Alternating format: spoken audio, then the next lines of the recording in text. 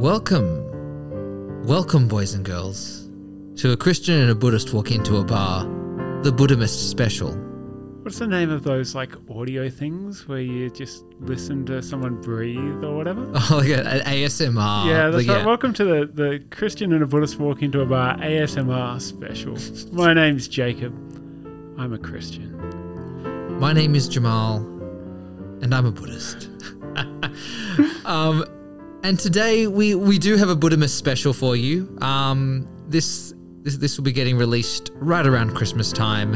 What do you mean? It's Christmas Eve as we record this, John. It's definitely not a month beforehand.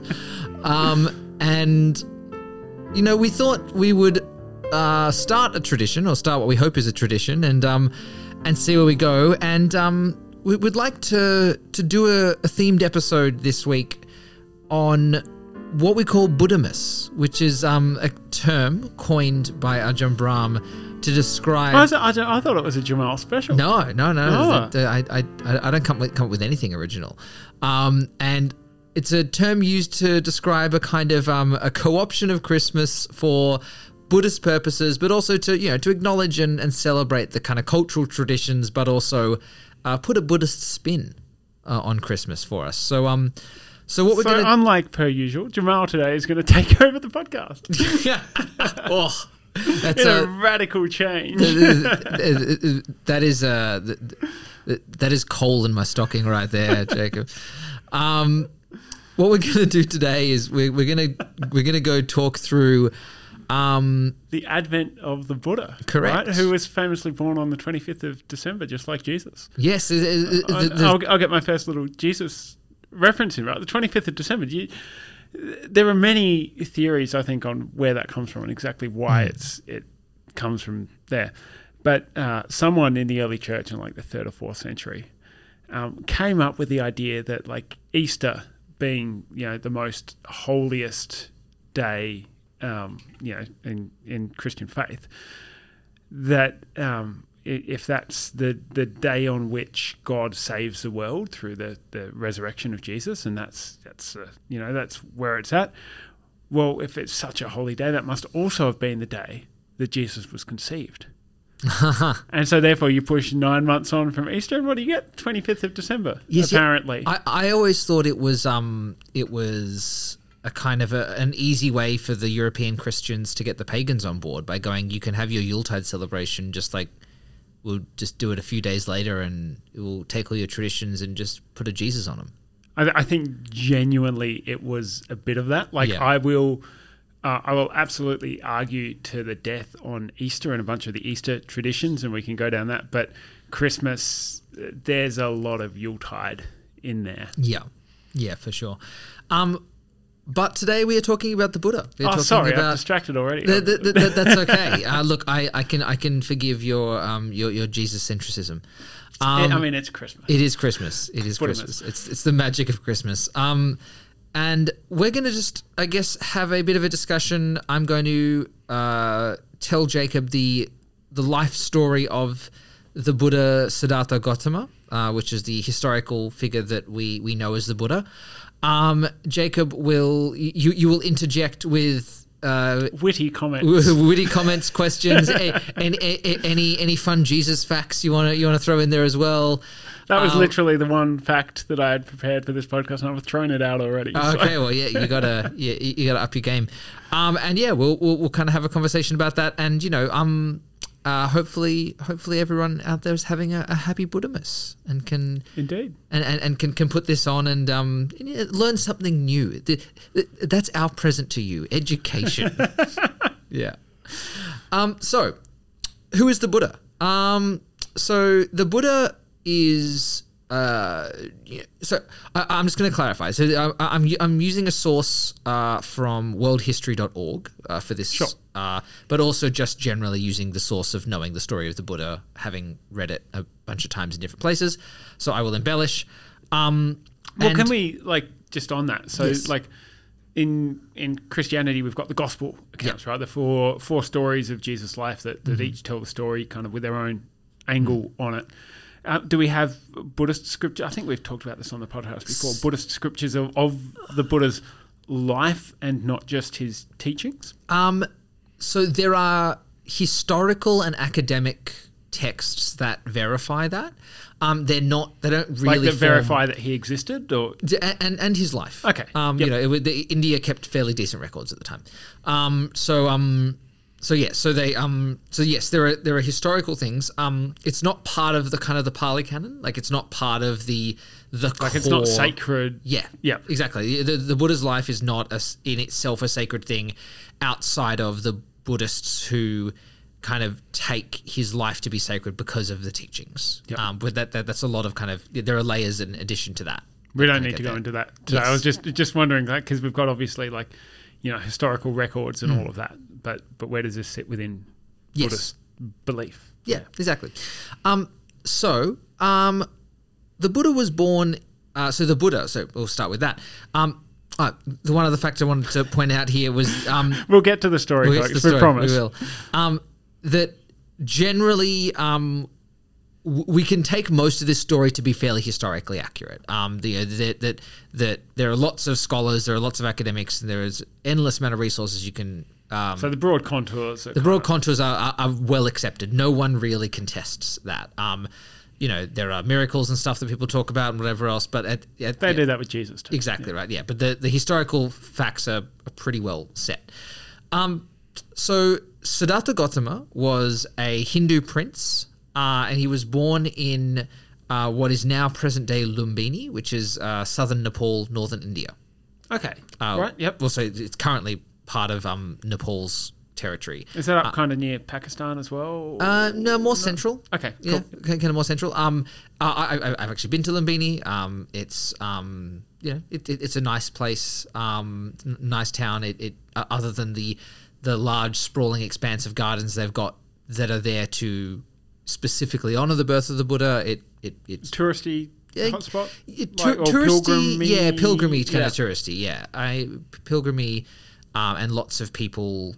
Lots of Buddhists come in there from various different places. But yeah, not. I didn't really get a super like profound religious sense or spiritual sense. Not the place you'd expect to be enlightened. Yeah, well, because it wasn't. Sorry. We'll get to Bodh Gaya. Spoiler later. alert. I know, spoiler alert there. So Siddhartha was born in Lumbini, and a Hindu prince, you said. He was born a Hindu prince, and it was a time of kind of social and religious transformation. So, Hinduism was the dominant. And when are we talking? We're kind of 600 CE? Yes. BCE? Somewhere between 560 and 480-ish. Okay. Yep. BCE, yeah. It was kind of the time period. And at the time... About 200 years before Alexander the Great goes nuts. Yes. For those who are kind of, Yes. And at the time, Hinduism is the dominant religion, and Brahmanism kind of as a kind of version of that. But it was a time when there were lots and lots of people around that were questioning that. So that it was very common at the time for there to be lots of various groups and sects and people that were out there trying to kind of really, find truth themselves, but also shake up the religious order and that kind of thing. Is it a religious problem, or is it a social problem, or bit of both? They're probably mostly religious. Okay. So the inherited truth is kind of not working for people. Yeah, so people have begun to question the authority of the Vedas, which are the Hindu scriptures, as well as kind of the practices of the priests and the lifestyle the priests were leading. So there were people that'll happen. There were people that were criticizing it, saying, well, it's not meeting the needs of the people, and they're all kind of written in Sanskrit and no one really understood it, and so they had the Latin translation problem going on. So there's a whole lot of stuff that that were kind of people were a bit on edge about the whole thing. So essentially, what happened was that the Buddha was born to, I think it was his father was a kind of a king, like a kind of a petty lord kind of thing. When the Buddha was born, and I think it was to his father's second wife. As you do. Yeah, I had her name in my head, Mahindra, but I don't think that's correct. But Anyway, as you do, he was born, and supposedly he was born and immediately walked straight away, and that was like one of the miracles they talk about. And anyway, so it's kind of destined to become enlightenment on that reading. Well, yes, and that part is questioned, but but when he was born, it is prophesied that he would become either a great king or a spiritual leader. Mm-hmm. Right, so his father kind of receives a prophecy that his son is going to be either a great king or a spiritual leader, and his father definitely wants him to be a great king. Like that's, as every dad does. That's what he does. Yeah. So, in order to kind of try and push that direction, his father essentially hid his son away in the palace and kind of removed all suffering from his life. So it's just kind of the Buddhist dream, right? Like yeah, exactly. Yeah, no attachments. Yeah. So Siddhartha's mother died within a week of him being born, but he didn't even know that. Like, his father didn't want to experience anything that might get him to question how good being a king was, and any of that, right? So he lived among the luxuries of the palace. He had everything he could want for at all times. It sounds like his dad is a little insecure, right? Like if he feels like he needs to closet his son away so that his son is going to want to be a king, like there's clearly his dad's experiencing some downsides with kinging. Yes. Also, if I read the article properly, his mother is called Maya. Maya. Yes. Okay. Yeah. After the calendar, no. Yes. Okay. Different thing. So he's raised in the palace. He's lived in the luxury of the palace. He gets married. He has a son. And he lacked for nothing. And it was all there for him. Until one day, he decides to sneak out of the palace. He decides he wants to see something else. As you do, like as a young boy. Yeah. And so he sneaks out of the palace. And when he leaves the palace and goes into the streets, he sees 4 things, and these 4 things completely change his life. So he sees an aged man, so someone who's very, very old. He sees a sick person, and he sees a dead person, and he sees an ascetic. So someone who's essentially, in that day it was often probably starving themselves, but someone who is, really trying to follow a spiritual path. And he sees all of these people in rapid succession. So he's out in his carriage or his chariot, and he sees the aged person, and he sees the sick person, he sees the dead person, and he sees the monastic or the ascetic. And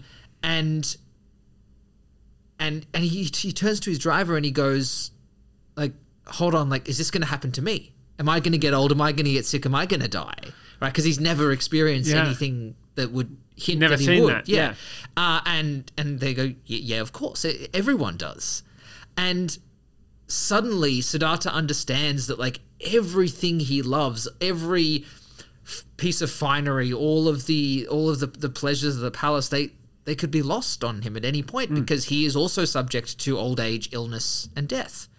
And he just it just blows his mind. And then he sees this ascetic, and he realizes that this ascetic person is at peace with this.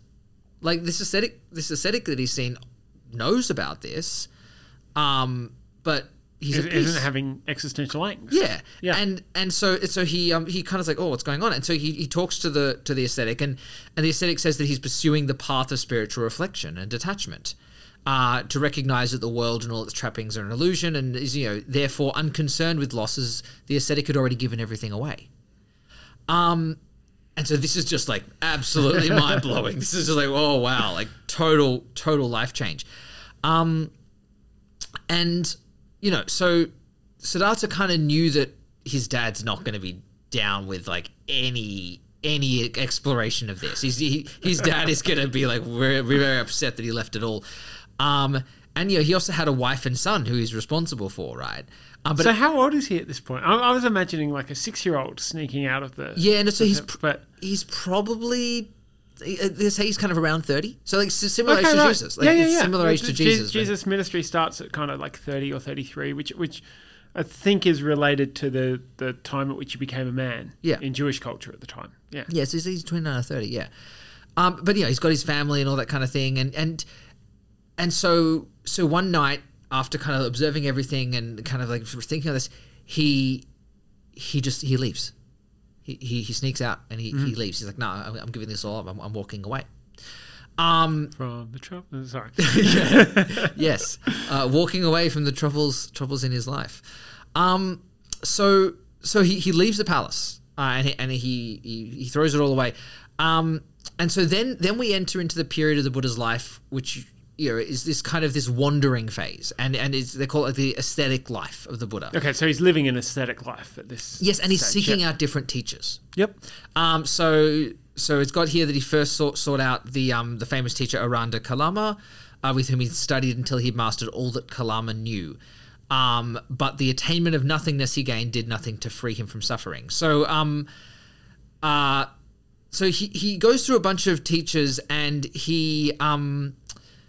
it's talked about that he really follows the harsh aesthetic disciplines. So he starves himself. It's kind of the aesthetic teachings of the time are very much about, well, you have to deprive yourself. If you really want to understand nothingness, you have to have nothingness. You have to suppress all of your desires. You have to completely... It's kind of like a Jainist model of teaching that's like, if you take no action, you will form no bad karma. And so you have to completely just renounce everything, including like the basic necessities to live. Yeah, okay. Which like sounds like a kind of extreme form of non-attachment in a way. Yeah, it's super extreme, right?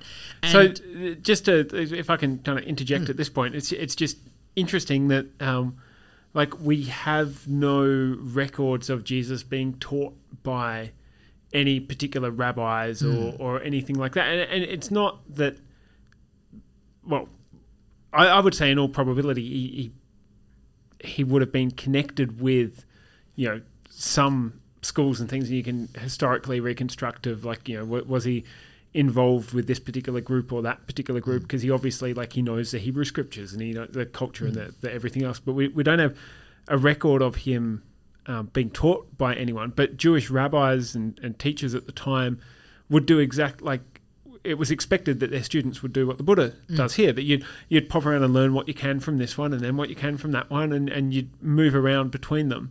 And one of the interesting things with Jesus when he gets into his ministry is that he doesn't seem to encourage that. Like his followers, his disciples are disciples of him. They're not just learning some truth from him and then going off to learn other truth from somewhere else. So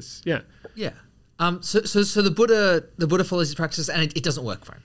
Like he doesn't find what he's looking for. He doesn't find his he still hasn't found what he's looking for. No, I'll see how many more I can. I don't know the lyrics to that song well enough to jump in with a more extended version of that joke. So, and actually, interestingly, there's if you look Did he run through the jungle at any point? if you look at like Middle Eastern Buddhist statues, they have what they call the emaciated Buddha, which is like the skeleton yes, I've seen Buddha. that. Yeah. And that's the part of the life that they're representing. Yeah, okay. So the Buddha as like his starved version of himself. Another spoiler alert. Are we going to get to the part where he's got the snakes on his head? Oh, the Nagas? That's a totally different. That's a totally different okay. thing. Another episode. Yeah, it's another episode. So he's completely emaciated. He's starving himself. He doesn't find anything. And depending on which version of the story you hear, essentially he either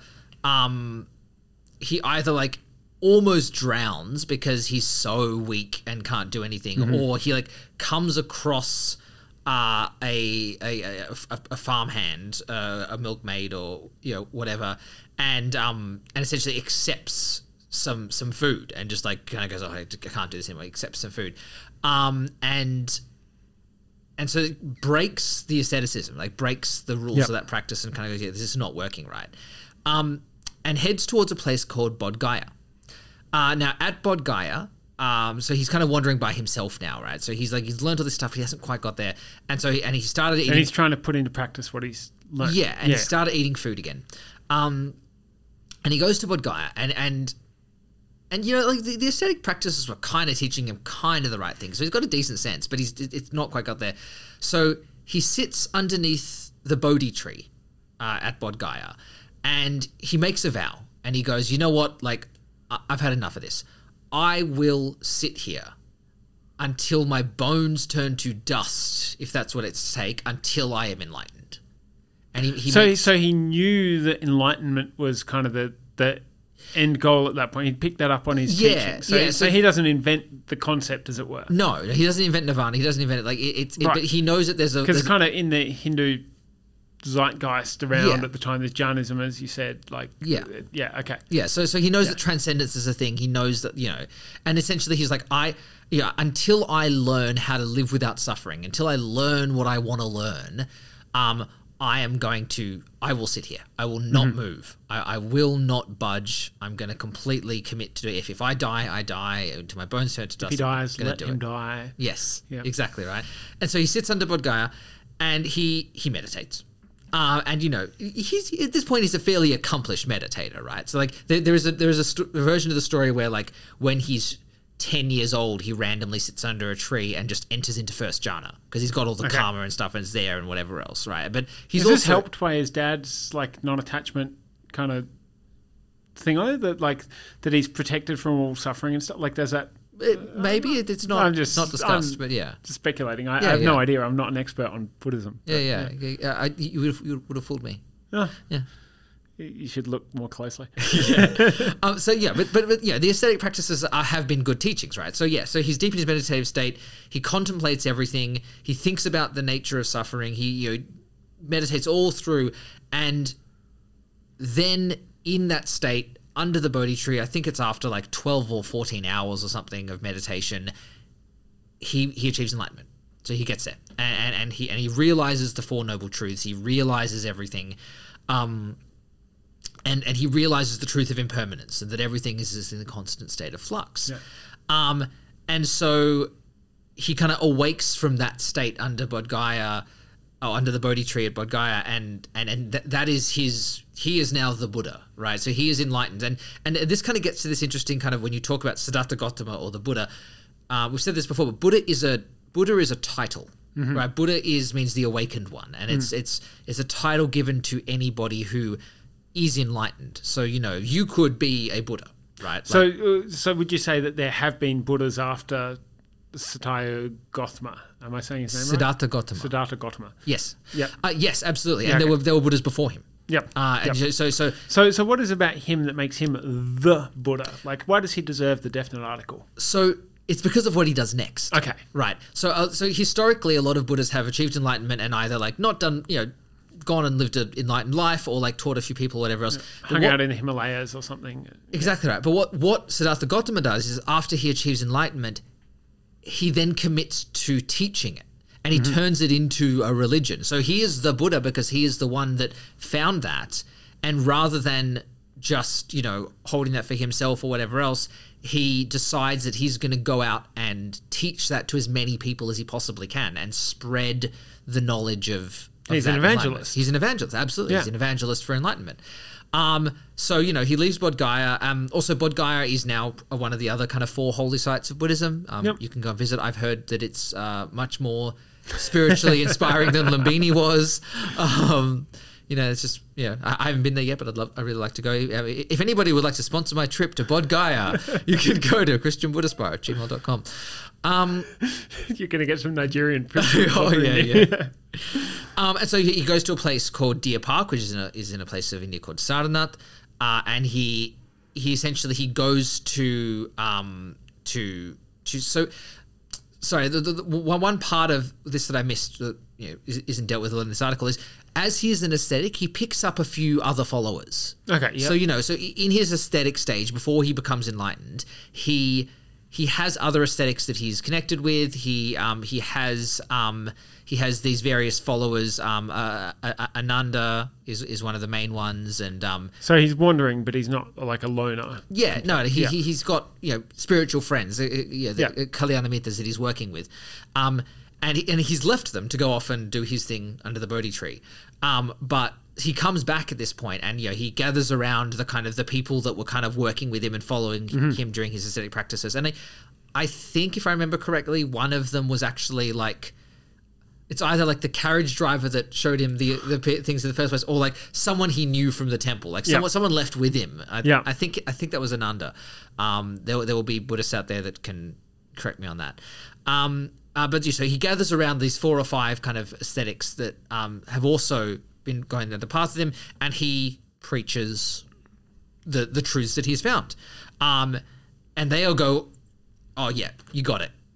Yeah, this guy. That's it, And so then from there, so he preaches the Four Noble Truths, he preaches the Eightfold Path, and he teaches what he learnt and teaches the process to get to what he learnt, right? That's like, hey, meditate a lot and like think about all these things and like also don't starve yourself. And So what's the distinction between what he learnt and the process of getting to what he learnt? Because like maybe this is just my like Western mindset or whatever, but I would have thought that once he's told you what he's learnt, then you have the information like.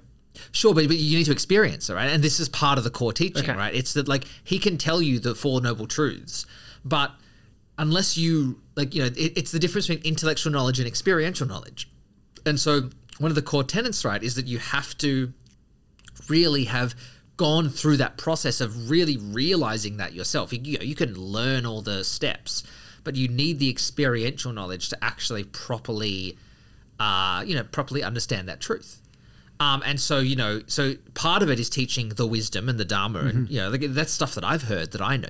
I know those truths, but I haven't meditated anywhere near enough to actually have experienced them properly and really be able to apply them. Right? So there's a distinction between knowing right view and almost possessing right view. Yeah, absolutely. That might not be the right term, but yeah, for sure. Yeah, so it's super important to like actually understand it and experience it, and look, this is where we get to the part of the Buddhist life where he talks to lots of people, and some of them are so close that he tells them the truth and they just immediately become enlightened there on the spot, right? So there's that level. This is where the miracles start to come in, and some of the questionable historical facts come in. But yeah, so it's interesting that comes from external to those people, whereas it came from internal to the Buddha. Yeah, exactly. Anyway, so he teaches. And he then goes and spends the next 50 years wandering around teaching.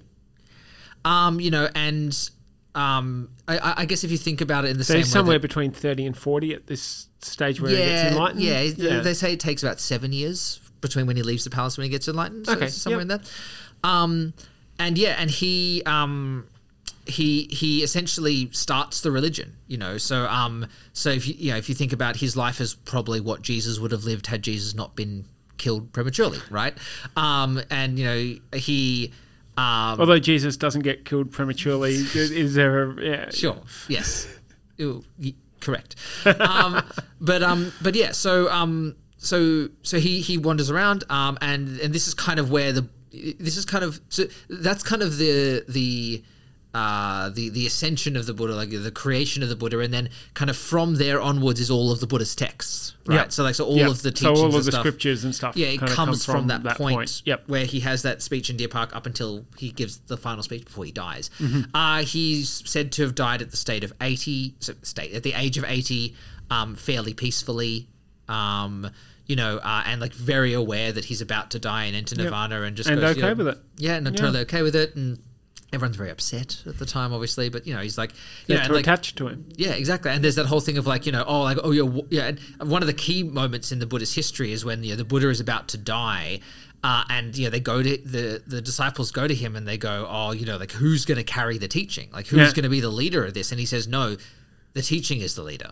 There is no individual that's going to be the leader of this. It's the teaching itself that will be the leader, that will guide you forward. So there's an interesting, not Christian, but Sikh parallel to that, which is there's 10 gurus in Sikhism. And then I cannot off the top of my head remember the name of the 10th. But he says that the guru after me is going to be the Adi Granth, the scripture is going to be the guru from here on in. Like that is the teacher. Yeah. So it's quite similar to that, right? And he, throughout his, kind of in the intervening years when he teaches, like lots of stuff happens. There's a heap of stuff happens. He, gives enlightenment teachings to thousands and thousands of people, and he becomes, lots of kings really take up the teachings and suddenly convert their kingdoms to Buddhism, and we can have an episode later on about King Ashoka and the role that he plays in Buddhist history. But sure. His son becomes monastic and follows him. And you'd hope so. Yeah. Yeah, he does. Rahula, his son, does that. There's a lot of kind of discussions between him and Rahula. And it's like, well, I guess maybe this is the other key part of what he does in that time is he establishes the monastic order.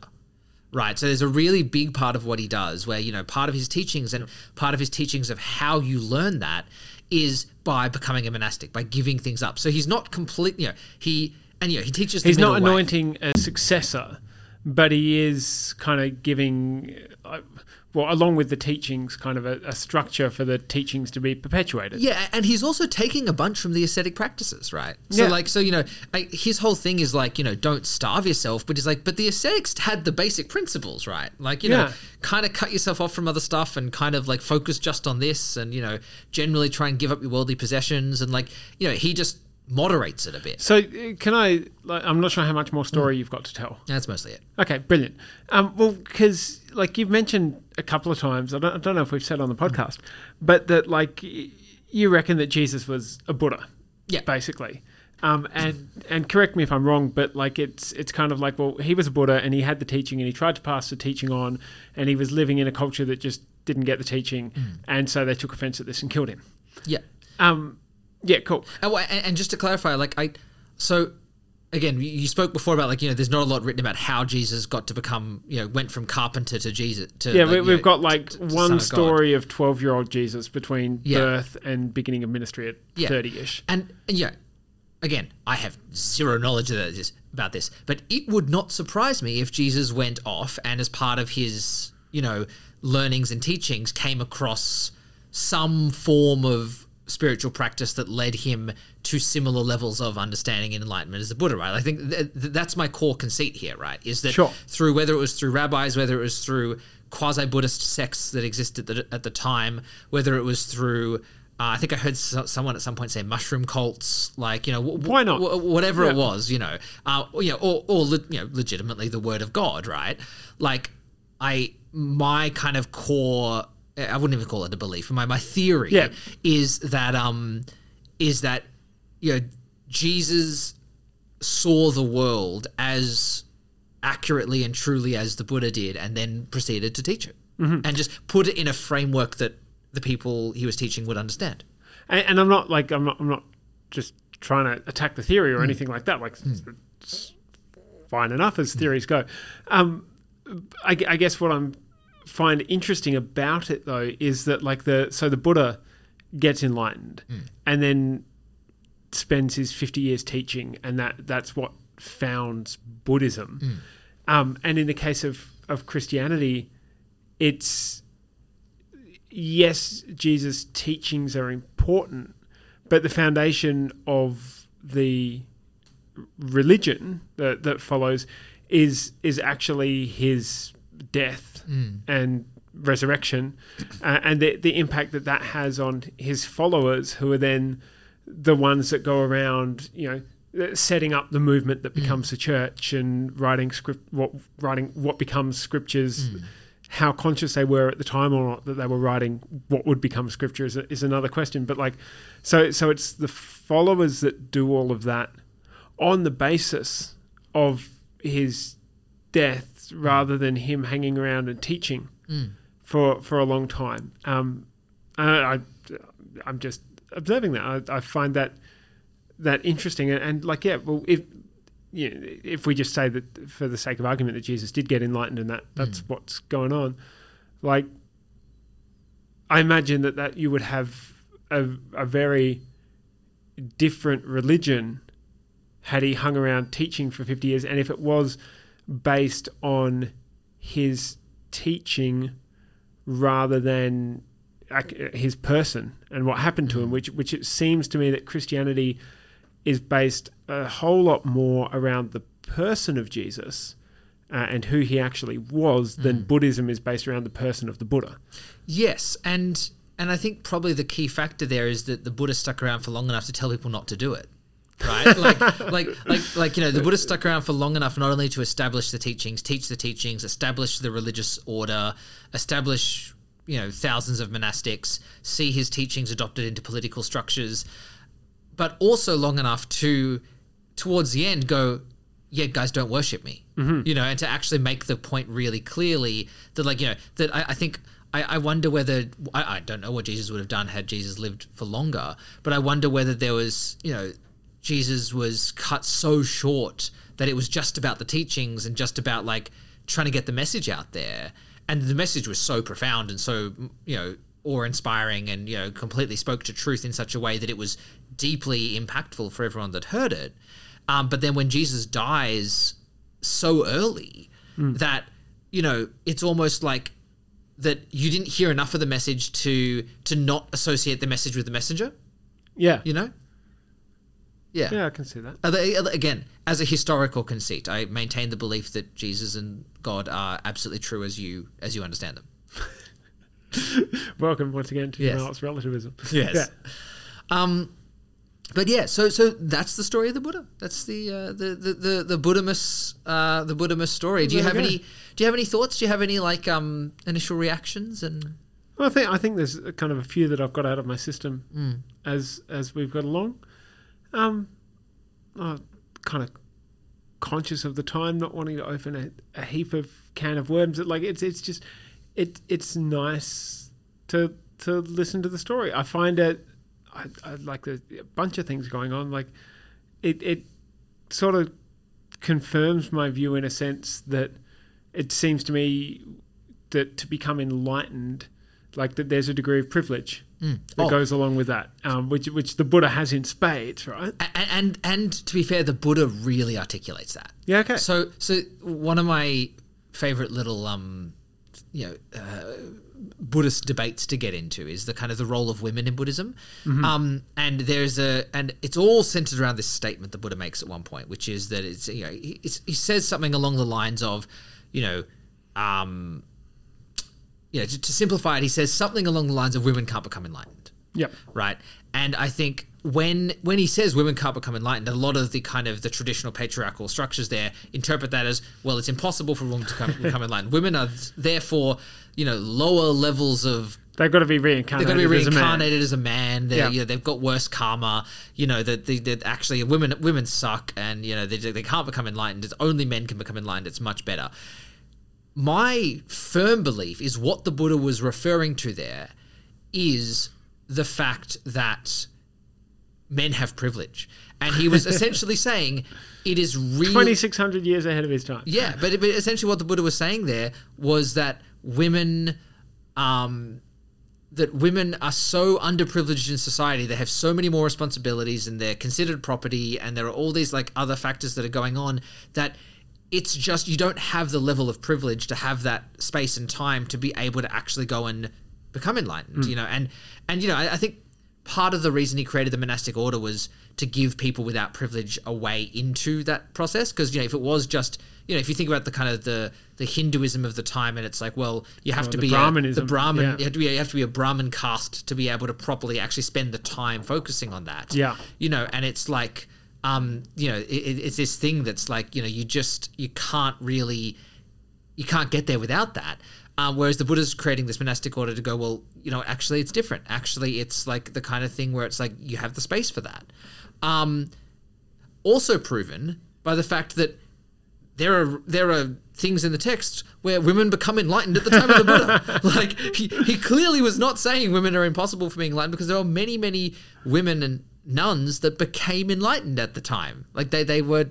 It happened. And the Buddha seems like this kind of enabling force at a particular moment in a kind of unique way, I guess you would say. Yeah. There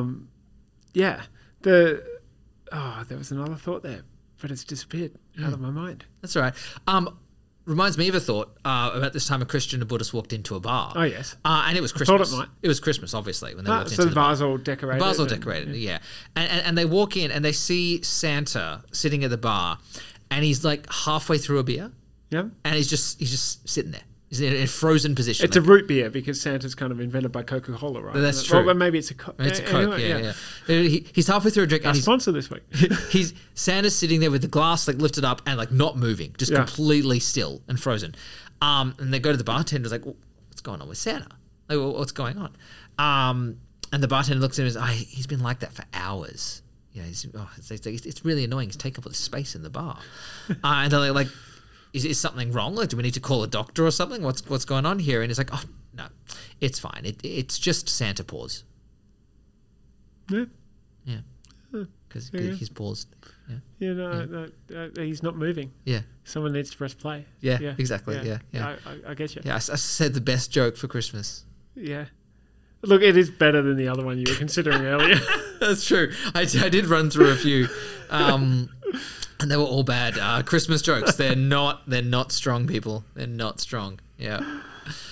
Very good. Well, that thought has still escaped. Sorry, I had an intelligent question to ask about the Buddha. That's okay. You can always ask an intelligent question about the Buddha. I will happily go through many Buddhist stories. If you have intelligent questions that I've not asked, you can do that at Christian Buddhist Bar at gmail.com. Get in touch. That's true. You absolutely can. Thank you for spending Buddhamas with us. And thank you for Kevin MacLeod's Christmas album. Yeah. We love that. Good on you, Kevin. Yeah. Merry Christmas, everybody. Merry Buddhamas, everybody. Merry Christmas. We should probably say as well, we'll be taking a break over the next couple of weeks. Yeah, sometime mid to late-ish January, you can expect the next episode of your favourite podcast to drop. And also the next episode of A Christian Buddhist Walk Into a Bar will also come out around then. But yeah, we're going to take a break over the Australian summer. It's been an absolute pleasure to run this podcast with you, Jacob, this year. It's been great. I've loved it. It's been a highlight of my year. Me too, Jamal. Yes. Please send the podcast to someone as a present. And Merry Christmas. Merry Christmas.